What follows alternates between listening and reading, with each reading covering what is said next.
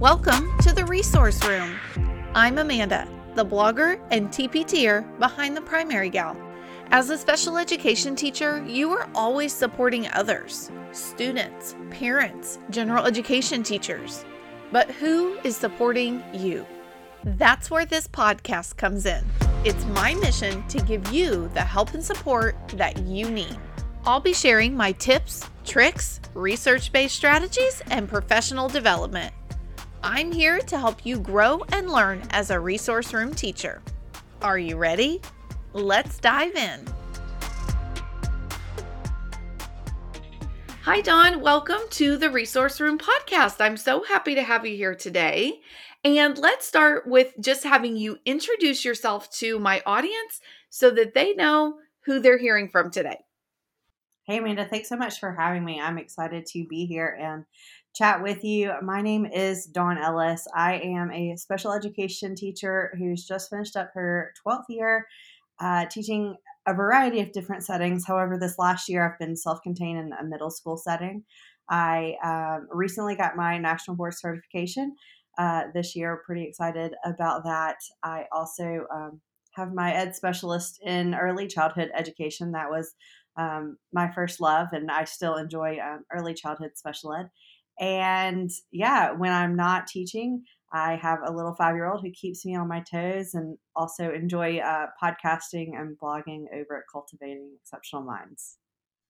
That's wonderful. You sound like a busy woman. I do stay a little busy. And what is spectrum from early childhood would you say is what you love to middle school? Like what an array.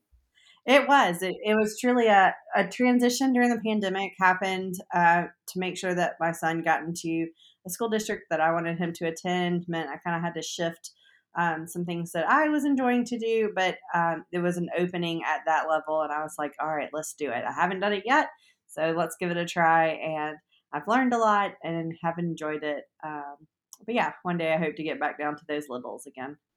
I'm sure you will. And sometimes it's good to be out of your comfort zone, try something new, see the other end of the spectrum, even like, okay, my littles that I had long ago, what is it going to look like for them later? So that's good to see and experience. Yes, it really has been. It's been a growing experience, and beginning to see like the community-based instruction and what transition looks like, and that beginning talks of like what adulthood should look like. I mean, those are things you always had in the back of your mind when you're working with 3, 4, and 5-year-olds. However, now experiencing it makes me appreciate it even more if I were to go back down.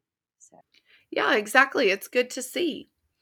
One of the reasons that I reached out to you a while back was because I just saw several posts about taking your sick days and not feeling guilty and things like that. And I thought, you know what? I think my audience needs to hear it's okay to take a sick day. And how do you organize your sub plans, and how do you kind of get ready for that so that you don't feel bad about what you're doing? And so that's what I'd like to talk with you about today. And I want to start that by just maybe what is a silly question. And that is, why do teachers feel so guilty for using their sick days? I think that teachers feel guilty because there is so much work to do to get to that point, and you feel like you're letting your students down. Like you give them so much of your time and your energy and of your like brain space throughout the day, and you don't want them to regress with you not being there. However, it is so important, especially since this pandemic happened. I think it's even more clear that we need our time, and we need to take our time that we have, uh, and this really allows us to become a better teacher when we take those moments of time for ourselves. So whether it is a sick day or a mental health day or a personal day, I do encourage you to think about the things that we'll break down today of what to do in order to have a successful sick day and feel like the whole world isn't falling apart, because you'll come back a better educator and a better support system for your students. And too, sometimes I feel like we as teachers push ourselves and keep going and going. And then you're just sick longer, probably because you never take the time to rest. True. And Yeah, I always feel guilty about using my personal days. I know that they're there, but I've been teaching for 10 years and or I just wrapped up my 10th year. This is the first time that I've used a personal day this year. I totally see that, and I don't use a lot of my personal days, so I'm preaching to the choir about that one. I think the only time I've used my personal days on purpose was maternity leave. Mm. However, I have been blessed to have enough sick time that that's normally what I use. But yeah, I mean, using that time, whether it is sick or personal, to do things you enjoy or to truly take time to rest and recover. I know in February I had an accident and had to take off time unexpectedly.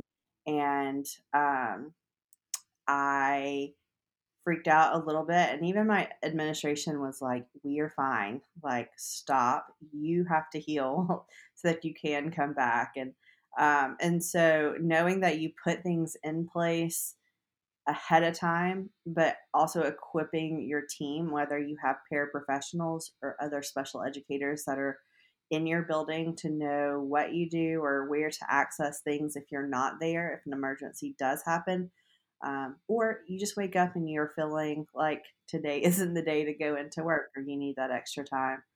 So, Well, this year I had kind of a perfect example of the emergency situation, kind of like you, not nearly as bad, but my daughter had to have her appendix out.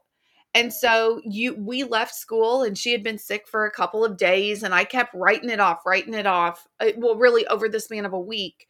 3 times she had complained and finally I'm like, Aubrey, I'll just take you to the doctor, whatever. We go to the doctor and he's like, you need to get her to the emergency room like now. It's her appendix. I think they need to come out. So then you drop everything. So I left school at lunchtime and saying, I'll be back. Nope, I wasn't. And then that was a whole week of being out of school with her. And so it's like part of me doesn't care about school because your baby is, literally having emergency surgery. And then part of you feels guilty. And you shouldn't feel guilty about things like that. We're moms first or, wives and family first, not teachers first. yeah, and I think that sometimes as young educators, they're not many times they don't have family, or I didn't have a family when I first started, or I wasn't, married at that time. And so I think that, it becomes our like passion, our focus. We want to be so good at what we're doing and we want everything to look so perfect and be so perfect. And so sometimes it's really hard to, once we're so involved in it, to take a step back. And I know that the pandemic really showed me that taking time for myself really bettered the experience for everybody, both myself, my family at home, and my team at work as well. So, knowing and listening to your body and being okay with taking that sick time, I truly feel like allows you to grow as an educator. But it was something I had to learn. It wasn't something that I was just like fresh out of school and like I can take all my sick days because I felt like my first couple of years like I couldn't take them because I was so terrified of being non-renewed and not brought back because like in your internship, I don't know about you, but like they scared us to death. Like you had to come to school sick, you had to come to school, if there was any kind of catastrophic event, like you better not miss a day. And I think you kind of go into your first few years with that mentality. And to your first few years, you don't even have your life together sometimes for your day to day, much less a sub or a stranger to come in and do it for you. So that even makes it harder. And maybe with some years of experience, it's like, now I know what I'm going to have a sub do. So, what kind of information do you leave for a sub? How do you organize that? That can be a very overwhelming task. And even in my years, I've done it differently, and some things work a little better for different things that I'm doing. And so, what does that look like for you? Yeah, I could definitely see, depending on the type of caseload that you have and the classroom setup that you have, it may look different. If you are an inclusion and a resource teacher, it may be leaving a list of kids you typically pull and an overview of what teachers you may need to go check in on. Sometimes those um, types of positions don't even get a sub. So, knowing what is expected when you are out is probably a good place to start. But if you're a self contained teacher, I know whether I've been in the preschool setting, the elementary, or the junior high setting, I know having a list or having like a sub tub of items for a sub to come in and pick up at any time. It's kind of evergreen information, but that would include the kids' daily schedules, a list of any medical and food allergies the students may have that the sub needs to be aware of, your para's schedules and know who they can reach out to if they have other questions, knowing how the student gets home in the afternoons and how they get to school. If you're a one to one device school, having all of the students' login information for different programs that they could use throughout the day. In addition to that, having a few books that are easily read aloud and having activities for the students in reading and math and things that may take a little longer on the fine motor end, but aren't necessarily as in depth academically, if that makes sense. Um, but having some different file folder games and having some cut and paste activities are great for those days. I know I purchased, when I told you I was out in February, I ended up getting Made for Me Literacy has some sub tubs that is like a whole little like mini week unit for there was an old lady, and so they had digital activities, they had printable activities, and I already had that book, so it was perfect. But kind of thinking like what could you have unit wise so that if you're out a day it's okay, and if you're out 5 days you are covered and you don't have to stress, did you make copies, did you need this, it's already done. And so taking time at the beginning of a school year to set up that sub tub or sub binder or whatever it is that you find works well for you. And hopefully you don't have to use it. I feel like there have been years that I haven't had to use it at all. However, I was very thankful I had it this year when that unknown happened on a Saturday night. So some other ideas, especially if you have young kids um, or in a self-contained unit, having some Play-Doh set aside for a sub and some different activities that maybe they're not as familiar with that are like new and exciting. Also, practicing letters on dry erase boards. I mean, just something simple, but they already have a set of the items that they would need that haven't been used before. But another good point to make, in addition to having the sub tub, having a variety of materials, is to use your paraprofessionals. If you're not there, allowing the sub to know who your paraprofessionals are, but also for them to be a huge asset for those days that you're out to help fill in those gaps of what you normally do when you're not there. If they are trained to cover your station in a rotation within your classroom, or to take the data to update your general education teachers, so using them um, as an asset is perfect. They oftentimes save the day, whether I'm there or I'm out sick. But just know that you don't have to feel guilty for taking those sick days. The sick days are there for you, and you're going to come back better once you're rested and healed. Um, and so taking those, whether it's a mental health day or a sick day, you know, you can get caught back up. Even if you do feel behind on maybe what you are working on, this just allows you to um, have things in order so that it's a smooth transition for you not being there. And it then allows you to show, um, your team and your class that it still can work without you there. So I think having, a sub tub or a sub binder, all of that, I think that's genius and makes it so that in an emergency, somebody could walk in and they literally have everything that they would need. My question, I guess, you talked about, some health information, you talked about schedules and things like that. How often do you update that? Because we know in special education, things change. My schedule changes often. Is that just kind of retraining yourself to, hey, I changed the schedule. I've got to get this. I have a new kid. I need to put that information. How do you keep that up to date? That's a good point. I think I've always just checked it whenever I'm taking a day when I know a scheduled day I'm going to be off. That's always something I just kind of look through and make sure because yes, I think that your beginning of the year schedule. I don't know about you, but I normally change it at least 10 times like the first For month of sure. school.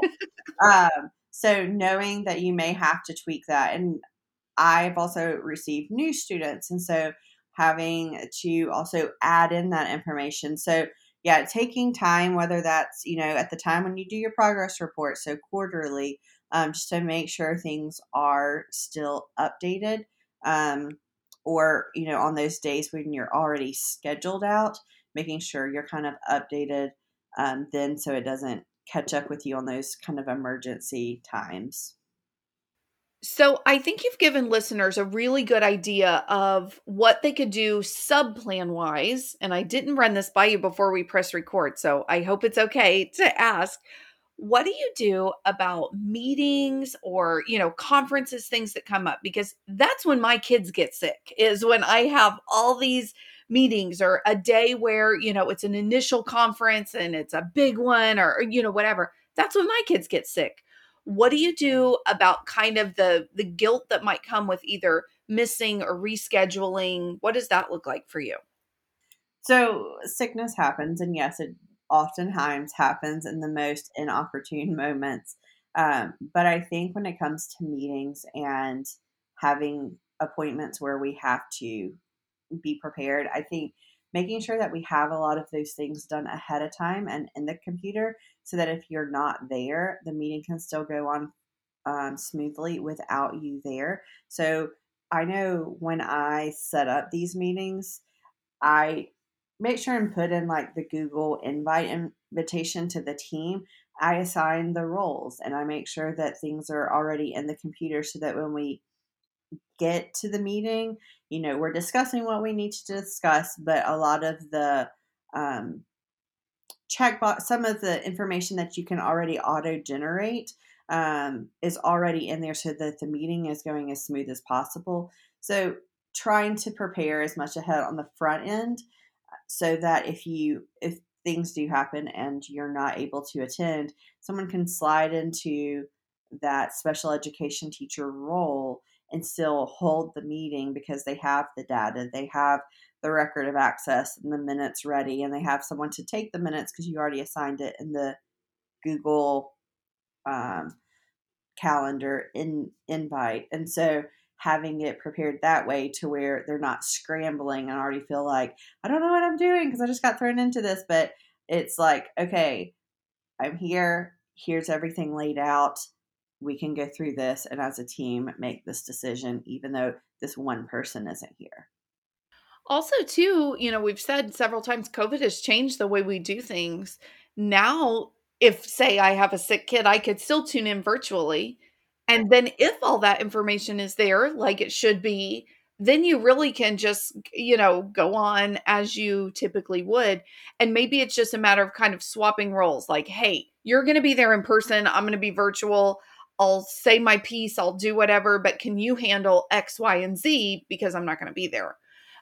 So that even has been a nice thing about COVID is that it's allowed those meetings to kind of happen virtually, or even people who service multiple schools, they can stay at their other school but still tune into the meeting. And so maybe that will help with some of this too, the norm or the stigma of not being at the meeting. For sure. I think that has definitely allowed more doors to be open. I mean, I feel like I had a lot of teachers or parents call into meetings when they couldn't be there in person, but having the virtual option for teachers and for parents really allows, it guarantees that more people attend the meeting, whether that's related service providers or other components of the team that may not could always be there when it was just in person. Right. It does make it a little easier, or even I'm going to hop on and I'll share about my service or whatever, but I do have another meeting or something like that. It has made it much easier. So, a lot of what you're saying is, take time for yourself. Don't feel guilty about that. What are your thoughts on utilizing, spring break, fall break, winter break, things like that, where we can't always turn our teacher brain off? What are your thoughts on using that time wisely for one reason or the other? Maybe it's for school related things or for relaxing and being ready to go back when school starts. Yeah, so I think like before COVID, Dawn would tell you like use spring break to organize your. We have all of our IEPs in April and May, so like using spring break to get everything ready or write your IEPs, so that you're ready for when you come back and you have testing and you have IEPs and you have all the things happening. Um, However, post COVID, I feel like I have really taken my breaks to enjoy my family and know that work will be back. It'll still be there when I get back, and I try not to work. Now, I will say, I think I can't remember if I recorded a TikTok recently or maybe it was a podcast episode I did for my own show, but it was just, I was saying, like, you know, it'll all still be there. But taking time to work on it throughout the school day, or maybe 1 or 2 days a week, you go in early or you stay a few minutes late. I'm not talking hours. Like, don't stay till dark 30. However, I'm not going to say that throughout the school year I don't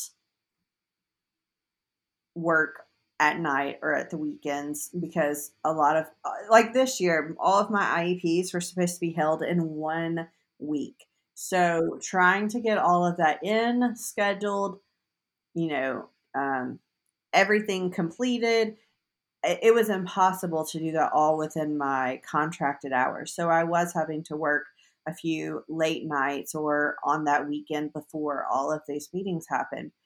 Those times do come.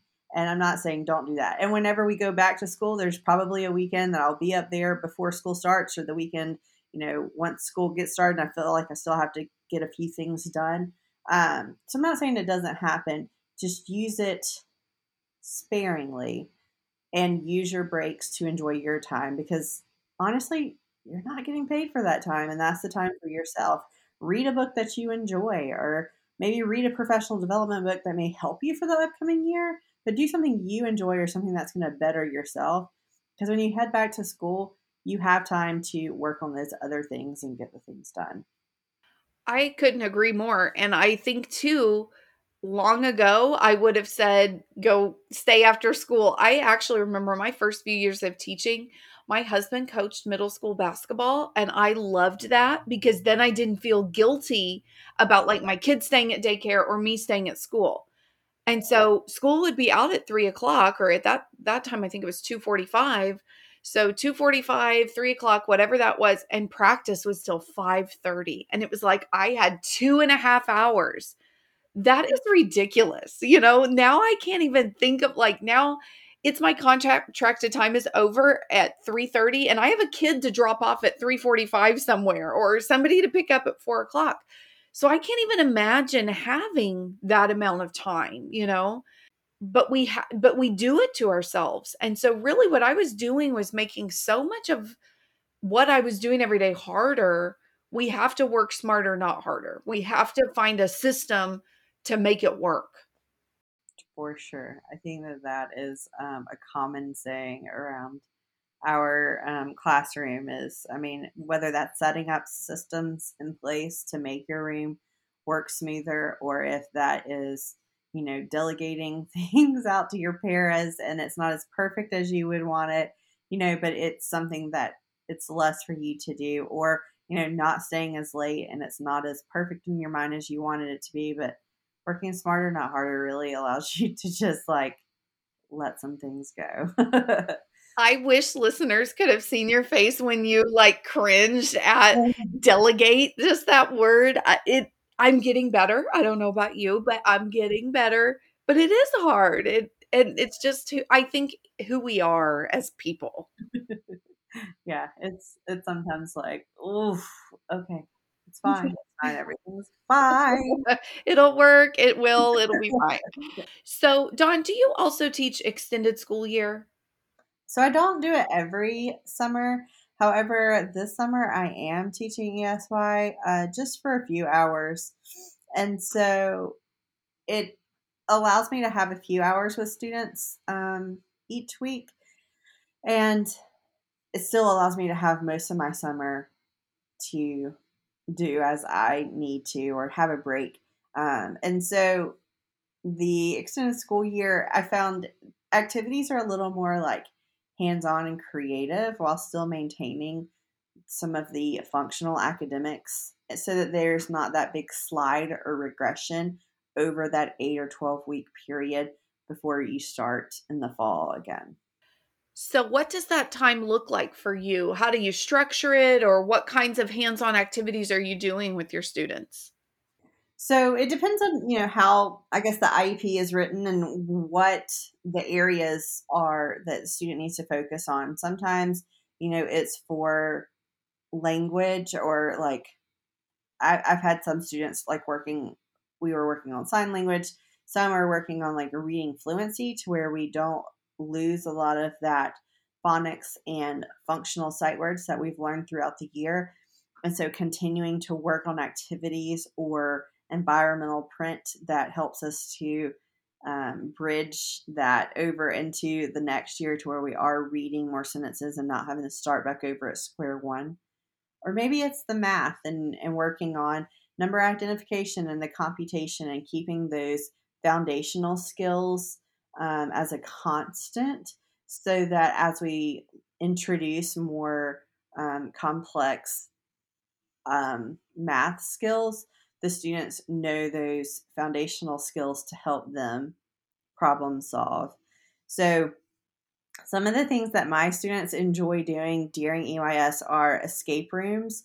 And so there are some escape rooms that I've built out for the summer, and they have reading, they have problem solving and puzzles, they have some math, they have some riddles. And so having a variety of different activities that we're moving through constantly allows them to stay on their toes. They feel like they're playing a bunch of games and not necessarily learning while still keeping all of those skills in check and making sure that they are still reading, they're still doing their math, they're still using a lot of their problem solving skills to answer questions. And so that's one way that we have really had fun in extended school year. Another way is to have fun with board games. There's a variety. I did a blog post last summer, and I can get you the link. But there were 10 different games or 14 different games that we've used as um, in the classroom, and it allows us to use so many different language, academic, and social skills. And whether it's a one-on-one with a student or it's with a small group of students, it builds so many skills all at the same time, and they're having so much fun doing it. And then also having a variety of task cards or file folder games. So, whatever those skills are that they're really targeting for the school year, this allows them to practice them, whether it's in a workstation kind of format or it's just in a center rotation. But it allows them to quickly complete a task, get assessed, and see if they're on the right path or if we need to tweak and maybe reteach and go over some information, but also allows them to keep some of those skills that they've been working on for a while and maintain them. I love both of those ideas, especially the escape room. So I have questions more for myself as a buyer. What like reading level or what kind of level would you recommend? If you're doing middle school self-contained, what level are they reading or working at? What kinds of things are included, I guess? Yeah, so the escape rooms that I built out are actually all adapted. So they have pictures with they're simplified text. So it's not anything that is going they should be able to read it independently. However, they have the pictures, the symbol based pictures as well to use as cues. So I I would feel comfortable using it with, elementary or middle school, or maybe even life skills in the high school level. And so, there are some word problems with addition and subtraction, but there's also like color, certain pictures, certain colors, and counting them all up to where you're graphing a little bit. But they don't even realize they're doing all these maintenance skills because they're just trying to solve the problems to get to the next thing to finish the escape before the timer runs out. I love that because I have often thought maybe I should create like, escape rooms were such a thing for a while and really still are on TPT. And so it's like I wanted to create those, but I'm like, I see so many levels of kids. How would that work? So if you've done that, I will be checking that out for sure because I think it's needed for even, not only summer school, but even it's the week before Christmas and you're looking for something that is academic yet, still fun or still engaging to them, keep them occupied. So that's wonderful that you have those. Yeah, and so I actually created them during COVID, pandemic times, and there's actually like the printable version, and there's an online version inside of like a website platform to where they can go through it all digitally, or they can do it. You can print it all off and do it that way. So just kind of knowing what your students' needs are as well, or if they are a little more high functioning, they probably could do it independently digitally, whereas some students may need a little more support, and having it printed and going through it with a more adult support may be appropriate. Yeah, I love that.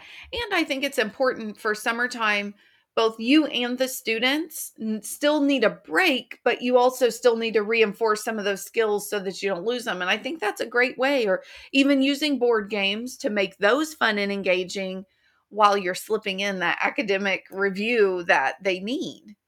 Yes, exactly. And I think that it's even having it as a reward. They feel like they're just playing a game, but really they're learning sequencing, and they're learning, conversation points, and they're learning, you know, um, a variety of like WH questions to ask and answer. And so like they didn't even realize that like we're checking off all these boxes of things that they're doing. However, they're just playing games. Yeah. Yeah, that so is wonderful. I love it. So those are just some of the things that I do for extended school year. I have an extended school year bundle that has a lot of the different activities that I have used over the years, from tracing activities to that escape room, and a variety of different task boxes. So you can definitely check that out if that's something that you're doing this summer and in need of some activities. Yes, that's wonderful. Even depending on like when this airs versus when people get out of school, some people like myself are already out.